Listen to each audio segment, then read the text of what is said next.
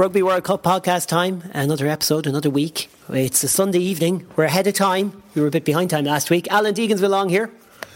Hi, Rob. He's in his own house, so he'd want to be here. William Davies. Good evening. Good to have you along, William. He's got a clipboard with him this week. He is serious. An Arniac in the... Am I saying that right?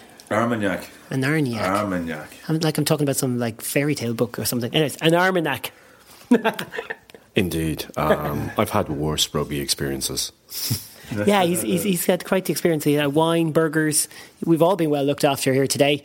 And after last week's effort from Alan, Adrian has come back and saved the day again. And House Deegan rules the roost when it comes to food. Thank you for that, Adrian. She won't be saying anything in the podcast, although she's the only one of us to watch Scotland versus South Africa. So I don't know. Maybe she can relay that through to Alan what happened in that game. We could talk about Ireland and Italy, which is just over. We will. Okay, where to start? Well, I think England versus Australia is a good place, and maybe have a listen to this.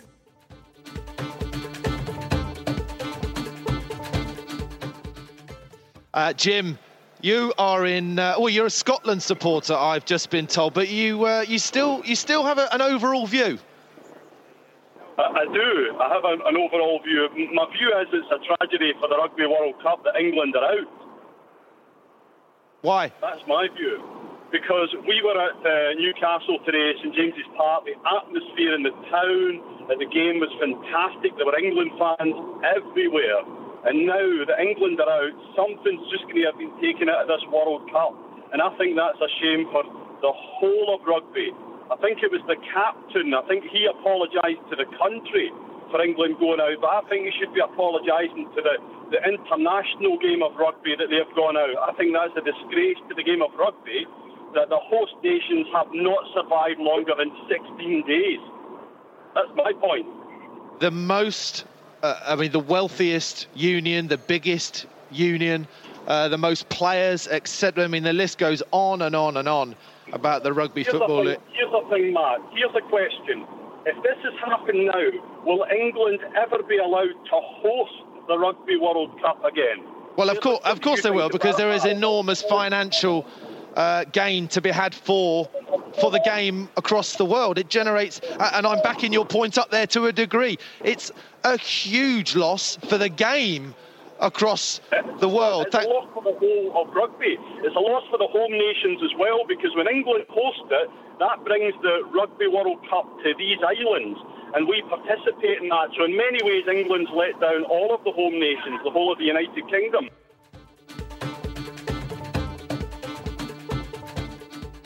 Yeah, I bet you didn't think you were going to be listening to a Scottish man there. But what a rant. Yeah, it certainly was. That was very funny listening to 606 there. I know we nicked it off the BBC, but I'm sure if we get anyone complaining, it means somebody does listen to this podcast. Yeah. That was beautiful stuff there. I'm surely tongue-in-cheek. Surely that man can't be serious. Oh, I don't know. Like, I have to say, I thought England would win because I thought they'd be desperate to win. I just didn't think they'd be desperate. That is quite the line there, Alan. You've been working on that all day. Yeah, absolutely. I can't believe you didn't get that. Well, yeah, I was checking something else there, but that was good. All desperate. Right. England were desperate. William, take it from there. They were shocking, appalling, leaderless, rudderless, and a bit embarrassed, I think, by the end. They never got into that game. I genuinely thought they would win because the fear of failure. But I think in the end it just became the fear of winning, and Australia were way too good for them. And they're almost back as bad as they were 4 years ago. I think they've got to almost start again, and that's a terrible position to be in. I feel sorry for their fans, not the ones booing the manager and the captain last night while they've been interviewed. I've never ever heard that at a rugby match. It was appalling. But I don't think it'll affect the actual way the tournament continues. The tickets are sold. Fans will continue to turn up, but it will take away something. I'd say ITV this morning are sitting there shell-shocked with the advertising revenue and stuff like that. They reckon it's going to cost $500 million in lost pubs, restaurants, clubs, and the whole razzmatazz. But onwards and upwards, that's all you can do. Unbelievable. I think we should defer to the man who predicted an Australian win and give him the credit that's due. I'm hoping he has the same humble reaction to the victory as Michael Cheika asked his players to have. No, absolutely not. You guys got it wrong. And you guys got it wrong because, to be fair, like most people on this side of the world, we haven't been following Australian rugby quickly enough. Australian rugby has got itself now a coach that really knows what he's doing. He's emphasised 10 from 9 to 15 out. They individually and collectively outperformed everything against them. And where I thought they would be weak was 1 to 5. 1 to 5 were excellent. They scrummed. The Australian scrum has been a joke for the last 15 years. And yet, they emphasised, now they got the referee to look at Marler. Now they lost the first two, they then went, look at Marler's driving in. And this has been highlighted. We go back to one of our favourite journalists, Murray Kinsella. Murray Kinsella emphasised the Marler's scrum about 6 months ago. And over the last 2 weeks, while Murray has been away at TV3, whoever's taken up the mantle has also pointed that Marler comes in at an angle. Now, the first two scrums, Poit was standing on the England tight head side. The Australians went, actually the problem is on the loose head side. He went over and the English scrum collapsed after that. So eventually, having Marler been caught again and again and again, they bring on Maka Vunipola. Now Maka Vunipola is a battering ram on the loose, but he can scrum well. They take off Dan Cole, was having a bad time to bring on Kieran Brooks. And you would think, again, because we're used to the Australian scrum being poor, that once they go to their number, that when they go to their number twos, tight head and loose head, you then think, well, at least England might get parity back in the scrum. What happens now, admittedly, the game was gone at this stage. The last three scrum penalties were all given against the England reserves in favour of the Australian reserves. They did it well, and most importantly, they had the most outstanding backer on the pitch in David Pocock. Now, Mike Hooper got away with a couple of absolutely horrendous things last night, and we will talk about them later. But Pocock was outstanding. And I think we're beginning to see that the most important players, and a lot of these players, are no longer 10, it's 8. 10 can't work if 8 isn't working. And we saw it last night with Pocock, and we've seen it with some of the other teams. Our favourite player of the tournament, Gogodze, is the prime example of this, that if your 8 isn't good enough, your 10 doesn't get any protection. And we'll see that again and again and again. You had Morgan against Pocock. It wasn't even a contest. Yeah, it wasn't. And Ledesma, who's been brought in as the scrum coach, was a brilliant call by Michael Cheika. And it has revolutionised Australian scrummaging. If you look the state they were in 2 years ago when the Lions were down there to where they are now, an Australian side looking for scrums, winning a penalty and saying we won't actually kick for touch, we'll have a scrum. I've never seen that before. Yeah. And the statement was resonated right through the England team as well, and it gave the Australian team such a boost. I think they got more of a boost in that than they may have got from one or two of their tries. It really was the statement that said we're going to win this game. Oh yeah, when you consider that they've been beaten the last 4 times they've played England in the World Cup, and all because they didn't have a scrum. Now that they've got a scrum, they're hugely dangerous, and it just showed the power of the Southern Hemisphere rugby. Northern Hemisphere rugby is just not on the same level, not even close. England nearly made twice as much metres as Australia in that game. There were sparks in the England team, and some of that coming in from the likes of Watson and Mike Brown. Yet the England game plan seems to be made in such a way that, you know, the Johnny Mays of this world have very little chance to really, we have very little chance to see the best of them. Obviously not picking forward was a huge issue in that, and yeah, you know, you say the Southern Hemisphere is so far ahead, but there is a feeling out there that had England picked the right team, it might have been a whole other game. Oh, I don't agree on that front. I think but there is a feeling out there that had Ford started. Yeah, I think Ford starting might have made a bit of a difference, and they mightn't have been beaten by quite so much. And if they had gone for Armitage in the back row and got rid of this Premiership only players, you know, in terms of the difference that would make. Well, no, there's an element. The reason for they're doing the Premiership only players is to keep some sort of control on their players, and trying to make sure that the French top 14 doesn't become the top league in the way that when it comes to money, in the way the Premiership is when it comes to money. And that it just goes to show money is not the answer. It's having the right system in place is more important, having the right people in place. You buying any of that? Would you agree with Alan on that you know they were right to stay away from what is one of the best open sides and go with the back row they went with? No, you pick your best players. And it's a decision that was made by the RFU more than the England team, because they're actually two slightly different things. And I suspect whoever comes in as England coach, because I think Stuart Lancaster will either resign or be fired, will have to address it. He's also going to have to address a situation that players like Dylan Hartley, not picked for disciplinary reasons. Nick Abendanon doing really well again in France. He's another player that's been overlooked. A good manager should be able to handle the disciplinary side of a player. Tulagi's a bit more complicated because he got involved with the police. But I don't think England have enough good players to actually leave out players like that. I don't think that's viable, and that'll be under review, definitely. This World Cup, then, let's move it on a bit here, Dave. Everyone's wondering. I don't think it's going to affect things too much. There's a lot of away fans over there. I mean, you saw the Argentinians today against Tonga. They must have, in most games they're at, and today they must have had 8,000 or 10,000 fans there. There's an incredible support over in England. I think the games are still going to be packed and the buzz is still going to be there. Not to mention the fact that Wales are still in it and Scotland are likely to be into the quarterfinals too.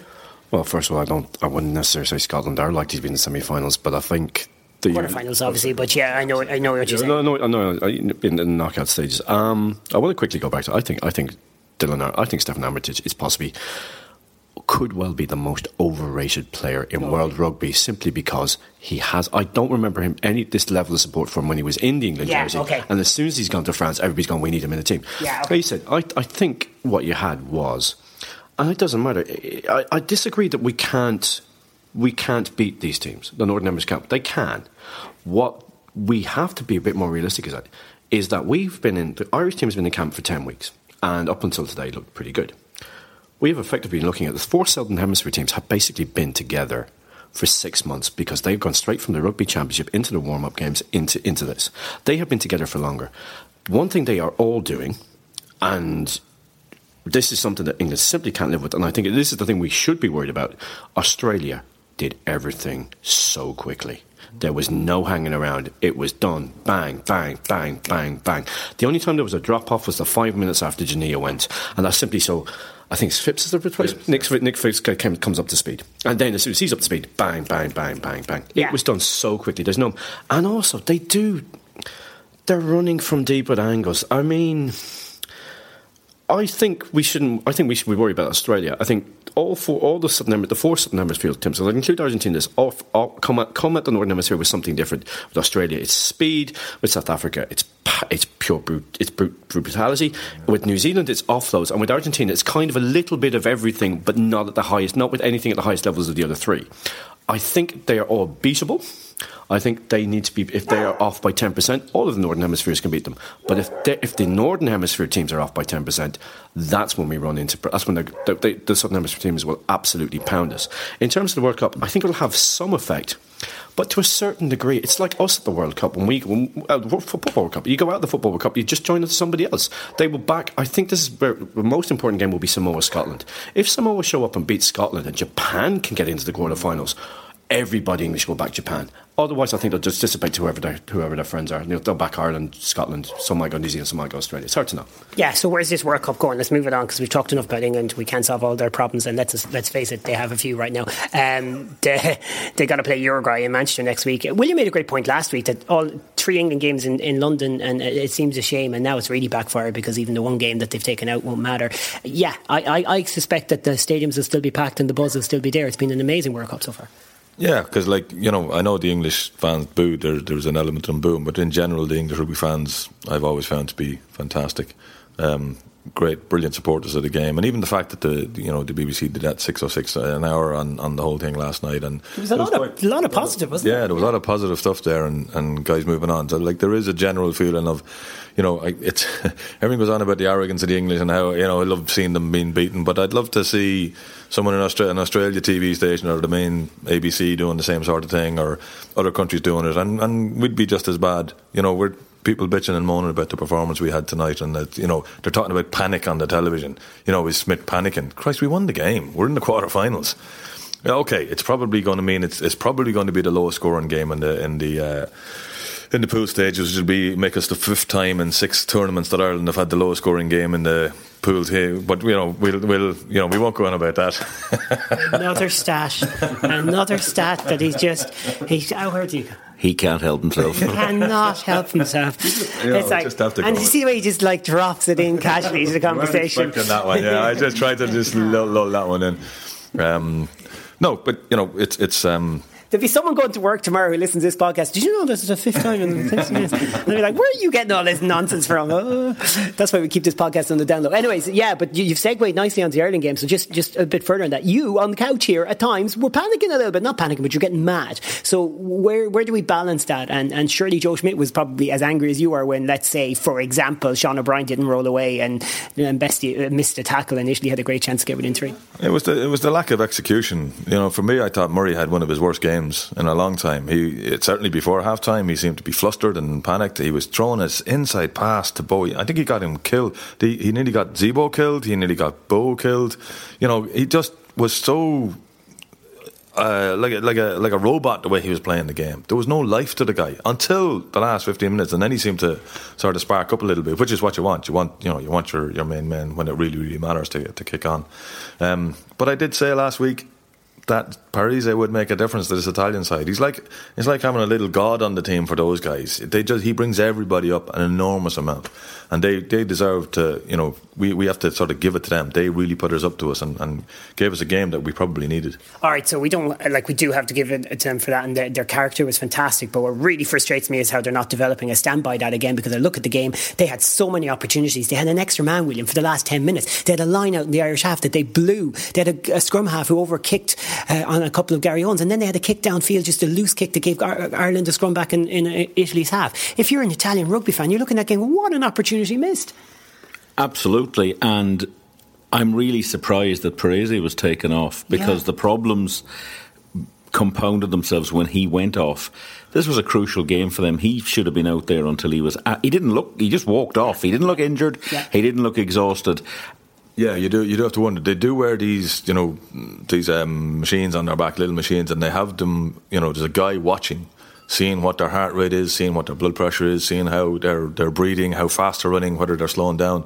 That's become a bit mechanical in the way fellas are taking on and off, and that they're watching to see whether their performance levels are dropping, and maybe that's why it was taken off. You'd have to wonder with Henderson. Henderson won man of the match. Yet was still taken out the field on 60 minutes, 55 minutes. How many times did that man do? That's the second time he's done that. Now he's won a man of the match when he's only played about 55, 60 minutes. And again, no signs in the lead up to that maybe Henderson's starting to play. Whereas, you definitely got to sign O'Brien's penalty they gave away. Yeah, you could understand why he went off straight away then, because maybe he was starting to lose his way. There was one strange incident where an Italian player came on and seemed purposely to bump into one of the Italian backroom staff on the pitch. And I just wonder about that. And maybe I'll go to you to this, Dave, but it's just in a general sense, the Italian rugby is in a little bit of a crossroads. They got a difficult game against Romania this weekend. They're one of the Six Nations teams. The arguments are starting to go up about Georgia joining the Six Nations. They got a coach that you were saying, William, last week, they were going to sack off to this World Cup anyways. You see that little bit of possible issues with the backroom staff as well. They've really blown this today. They're not in a great place either. No, I mean, it doesn't hide from the fact that sort of Parise raised them. It was a perfect storm. I'm going to say the phrase death by process. I mean, Ireland died by process. Murray had that one thing, the back inside, and it was process, and he kept doing anything. It's not working, change. England last night, death by process. Australia had a process, but also had you know what, let's do something off the cuff. Italy, to a certain degree, death by process. That's not happening, as you said, with the Southern Hemisphere teams. And even the Japan, who are going to get a Super Rugby team, they're building towards the Southern Hemisphere way of playing, aren't they? I disagree with you in this that they aren't doing. I think South Africa can have death by process, and to a certain degree, you're starting to see with New Zealand that it's back at a hand, which is it's still a process. Sonny Bill Williams has a process. It means he runs hard, he steps you, and he flicks the ball out of his hand, and you have to watch that. But he's doing it all the time.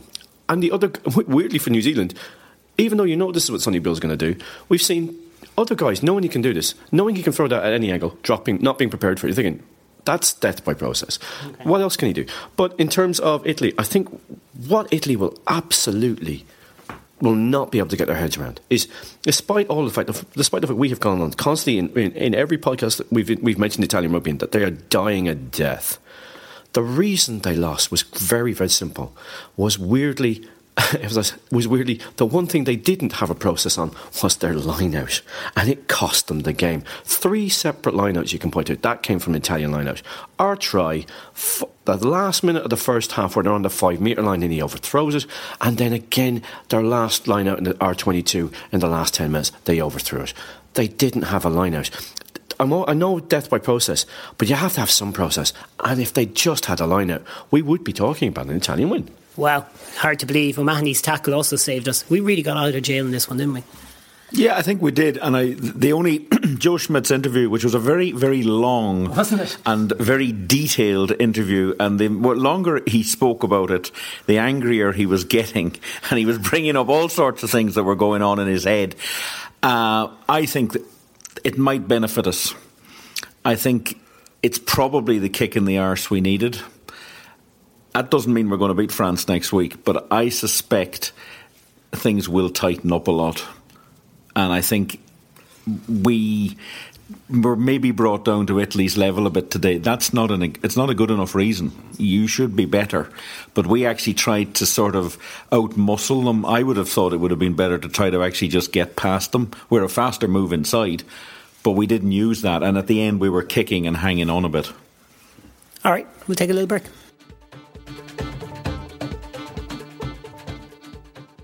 Just enough time, about 5 minutes here, to just shoot around the rest of the World Cup since we were last on. There's been a few games. I want to just highlight a few. Maybe Samoa, Japan was interesting. We're talking about Argentina, Tonga today seemed like a good game. Who wants to take that? No, it wasn't great, William, was it? No. Looked kind of reasonably good. Argentina, are they getting better with Tonga useless again? Tonga just ran out of steam, but that was a very weak Argentinian team. Okay. They got away with 2 or 3 tackles that should have been yellow carded. Weak refereeing, but Argentina looked quite good. All right, yeah. It's hard to feel sympathy for Tonga. Apparently they eat in Nando's all the time. Yeah, that story about 10 nights in a row in Nando's, I mean, it's like the Irish story from the 1987 World Cup when they went off to the chipper the night before their first game.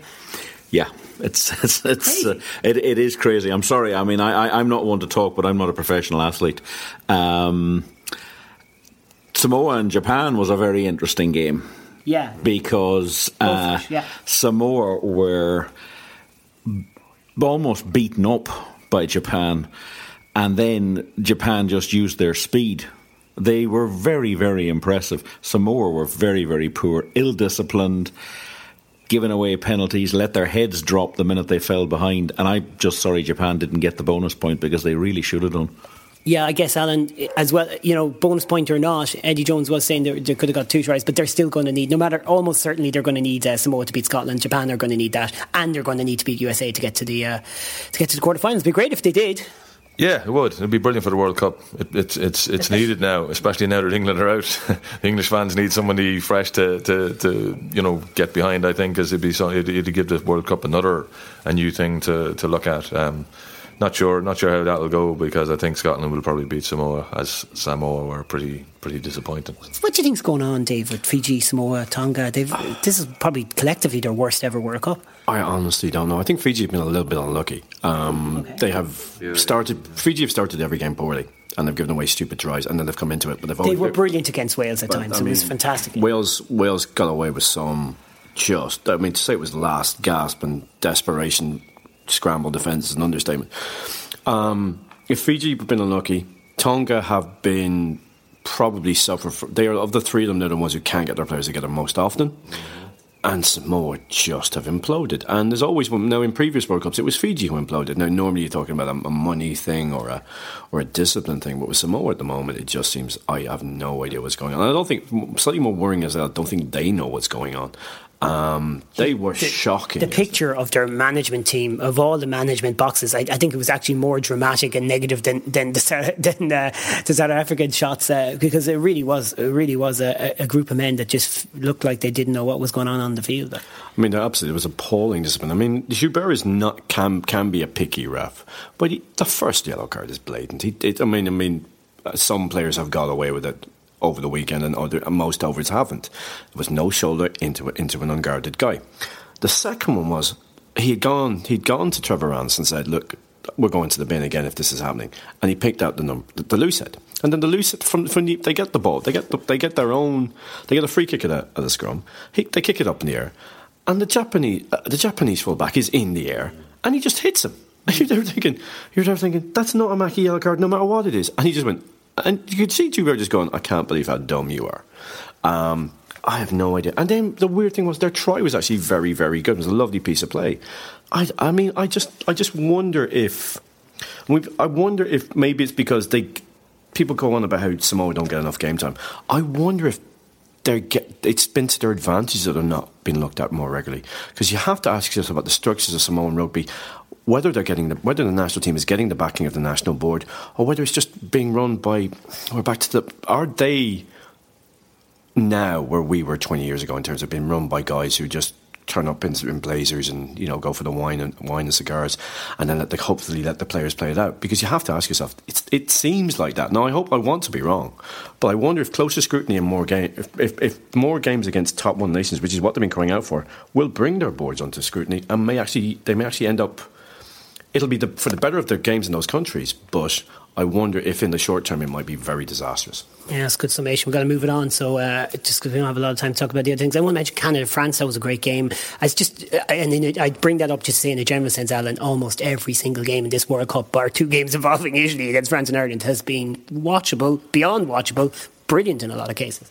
Yeah, I think the fact that we've had this Indian summer has helped, and that we've had cracking weather for the whole time as well has been really, really good. And obviously the money that the World Rugby are putting into these teams is coming up, and whether we like it or not, sevens is having an impact, because you're getting a lot more skill levels coming from the tier 2 and tier 3 nations, because they're playing with the ball more on hand and looking for more space. Interesting point as well. We got to go on about New Zealand, but Dave has one quick point. Just a quick thing about Canada lost that game not because of a lack of power or lack of money, lost because they actually kicked the ball away shockingly 3 times and conceded 3 tries. That's about basic game management. That's got nothing to do with money or skill or professionalism. That's got to do with individual players making individual cock-ups, and that is better for rugby. That is things that can be cut out and not to do with money or power or player numbers. Yeah, that's a really good point, because Japan got a lot of really good decisions right against South Africa, and look what can happen when you do that. Okay, New Zealand, Georgia, we're inserting this if you don't listen to our Craggy Island Rugby pod, and if you do, just this is a quick bit with Lynn McKenzie, who's a Galway Advertiser journalist and also works in the Irish Times covering Connacht. She had this to say about her trip to watch New Zealand play on Friday night.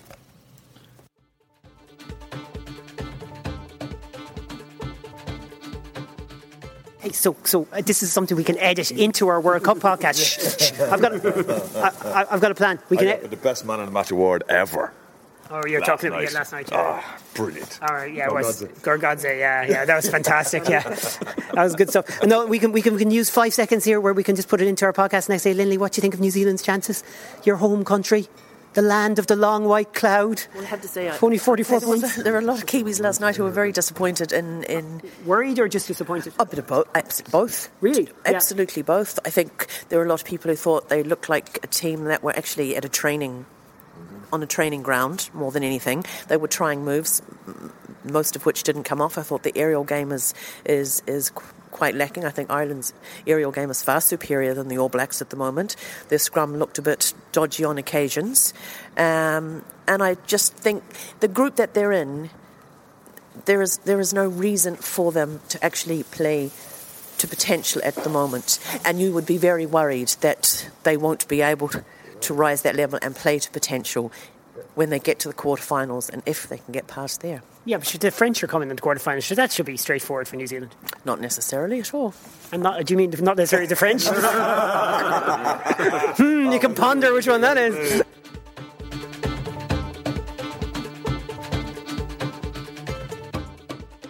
When you think back to where we were maybe a few World Cups ago, Argentina getting the same tough draw every World Cup, weaker nations just not getting the investment, not being allowed into the Southern Hemisphere tournaments, that's changing now. Japan and Argentina have Super Rugby teams coming. Argentina are thriving from being in the championship. Yes, they definitely are, and I think World Rugby has realised there has to be some push to bring the 15-man game on. There's still an issue with sevens. There's still a lot of pressure that sevens is the way forward, I think, is seen by a lot of people, especially maybe television, but it has been an improvement. I think the funny thing about New Zealand, I think they would have much preferred to play their hardest game, which was Argentina, probably about now, rather than playing the hardest game first and then getting progressively weaker teams. And they will be worried about having to switch it on for either France or Ireland in the quarter-final. It's hard to do. We had to switch it on today against Italy, and the switch got stuck. All right, final part of the podcast. Looking ahead to the final weekend of rugby. I won't be here for next week's pod. Dave, you're going to be presenting it. Well, at least I'll have everything working. Well, it was your recorder that didn't work there, Dave. And also, something that I didn't mention yesterday, but when we were going out to do the Craggy Island pod, you told me you had no batteries with you either. So, it's time some of this stuff came back on top of people. Okay, I hold my hands up to the batteries. Yeah, well, there you go. But the issue that's just arisen with my recorder has never happened until we gave it to you. Yeah. Yeah, I do feel a bit guilty about that.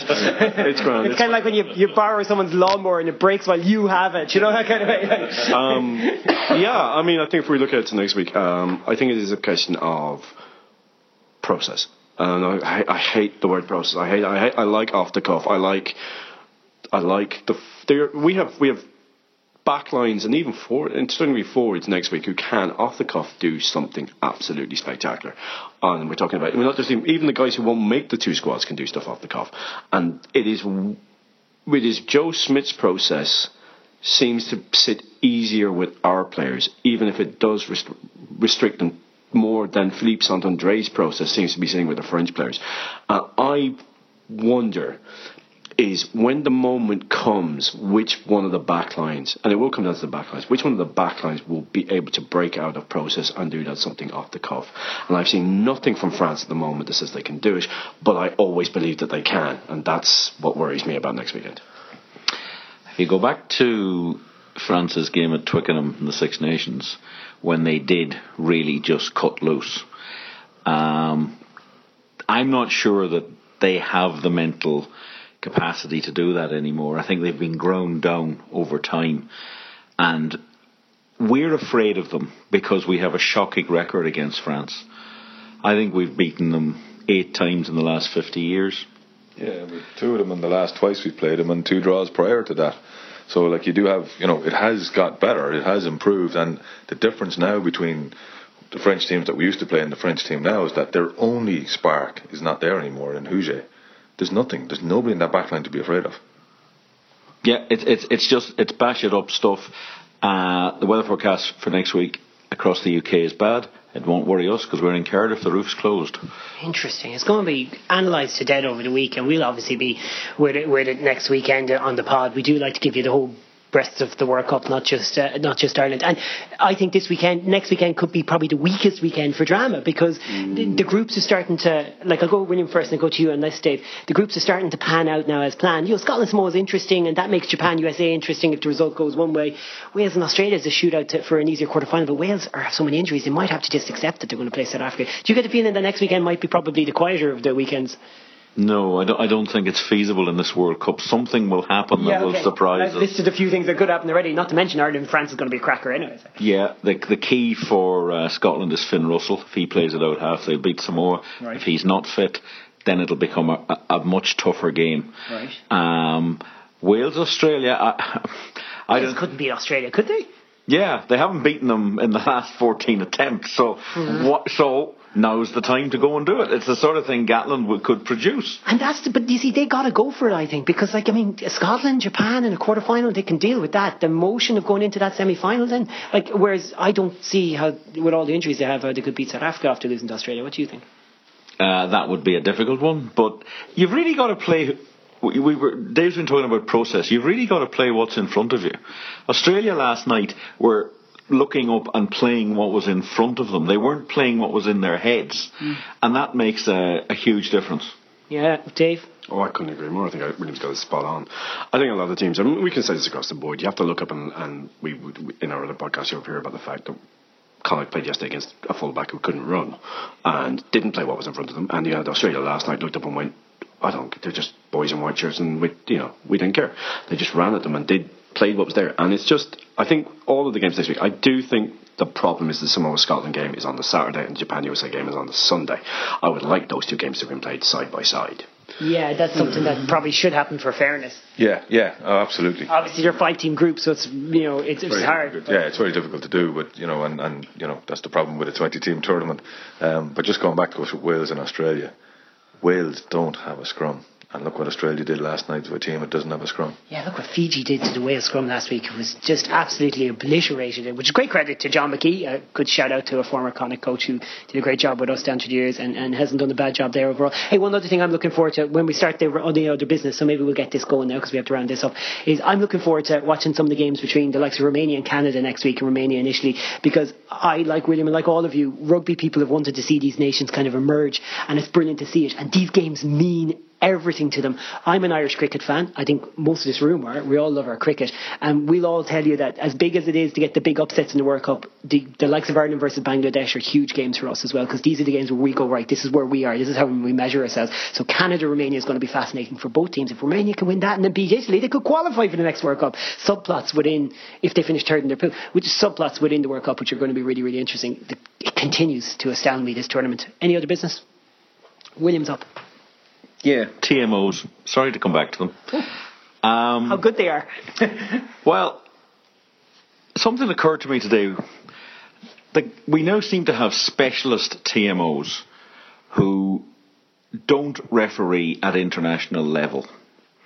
They interfere with the game. They see something. They get onto the referee that's on the pitch. But as far as I can see, none of these guys have ever refereed at international level. If you look at how it's done in cricket, you have 2 umpires on the pitch and a third umpire. That third umpire will be in the television booth for one test match. Then he moves in the next test match to become an on-field umpire, and one of the other guys reverts. Right. I think it's time that some of the guys who are refereeing on the pitch now need to go into the TMO booth to understand, first of all, how he's seeing things with all these camera angles, and maybe to get a bit of a feel for it. I'm not sure you can move some of these TMO guys onto the international field, because some of them are a bit old perhaps for doing it, but I think it is an issue. They're almost detached from the game. They're watching it remotely, and it happened a couple of times today where they got at cross purposes again. You have Sean Veldsman is a South African. He's obviously an Afrikaans speaker. English is his second language. You had Jerome Garces, second language is English.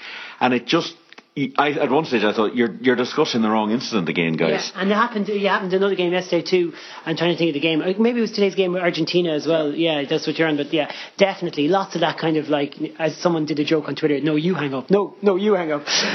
Dave, any other business? Good point, by the way, William. Love that. Just an observation. It's to do with fielding of box kicks and fieldings of high kicks. And what we saw last night, one of the things that happened every time, and now it was also about the process of taking the kick as well, back to process. But every time England went up to catch a ball, they went up with one hand. Yes, this really annoyed me. And they knocked it on every single time. Yeah. Now, I'm not saying that if you go with 2 hands, it's, you're going to knock on. I mean, we see that all the time. But it's significant that those players with a GA/Aussie rules background go up with 2 hands, and those who have none of that, or have up with a basketball background, go up with 1 hand. Yeah. And I think that it is a skill that is not being taught. We do it naturally. Now, I'm not saying we teach it. It's just that our best guys at catching the ball are Tommy Bowe, minor for Monaghan, and Rob Kearney, minor for Louth. They know how to catch. They are taught since the age of, basically if Alan got hold of them and, threw a punch every now and again, and with the punch, with his punch passing. Can we run the audio of Alan doing an interview on Galway TV? We should on this podcast, but that's it. Well, to be fair, more people. I wonder there's more likely to be more people who are watching Galway TV listening to us than listening to the BBC. So yeah, let's go ahead with it. We'll do it another week. Trust me, it's going to be brilliant. But it's significant to know. But it was Watson and it was Johnny Murray, the 2 prime examples, going up with 1 hand. And now it's awesome. And now we've all played games where we've gone up with 1 hand. But you're taught to go with 2 hands. You get used to it. And we saw the best example of that was Tommy Bowe taking a wonderful 2-handed catch today. Just Mike Brown. That's all I'll say. Mike Brown goes up with 2 hands. I'm not saying, but he's not. I think Dave isn't saying there's plenty of rugby players that do, but there's more coming from Ireland and Australia, and the background that they're coming from is definitely a huge factor. I completely agree with that. Final word for any other business coming to Alan? Had some good ones the last few weeks. Yeah, this is just. Oh, the flag. Oh, thank you, Dave. Thank you. Yeah, the Armagnac was kicking in. It was actually my son mentioned it today, and Dave saw it as well. Ireland don't use the Irish Rugby Union flag at the World Cup. Not something I'd noticed until today. That's the green flag with the 4 provincial flags around the corners. Yeah. What we've got is the tricolour and the Ulster branch flag. Really? Yes. Very strange. Are we talking the Ulster branch, the yellow Ulster branch flag? Yellow Ulster branch flag. It's just a strange scenario. Yeah, so you're talking about the tricolours over the stadium when the team is obviously representing 2 countries, and it's kind of strange. Yeah, well, it's a country flag and an Ulster branch flag. Yeah. Like, it's just a strange. Everyone else has got their own country flags, and we don't. We've got this weird scenario. And I think we're all saying that. What I love about this World Cup is all around Galway here, where we are based, green Irish rugby flags on the car. It's great to see. Look, if people have the tricolours, that's fine with me because your country is part of this team. That's fine. But it's great to see this unified team that Ireland are, and it's 2 cultures. It's very important to Irish rugby people that we respect them. It is, and we've got a specific flag for that, and we've got our own anthem for that. So like. We don't sing the Irish national anthem, so why are we using the tricolour? Great point. That's enough made on it, and there's no one else wants to weigh in on it, I'd say, anyways, but it just needs to be highlighted. Okay, that's it from us. Thanks, everyone. Thanks, lads. See you in a fortnight, Rob. Oh, yeah, next week is going to be presented by Dave, and you have to edit it all together, and it's going to be really fun, and I'm going to be in Boston. Oh, I'll do a piece for you from Boston as we watch it. Yeah, do that. You want good costing. Yeah. Irish do pub in Boston, and we're watching Ireland, Poland, and soccer afterwards. That's a whole other podcast. Not for anything that we'll be doing because we haven't a clue about soccer. That's it. Bye, folks.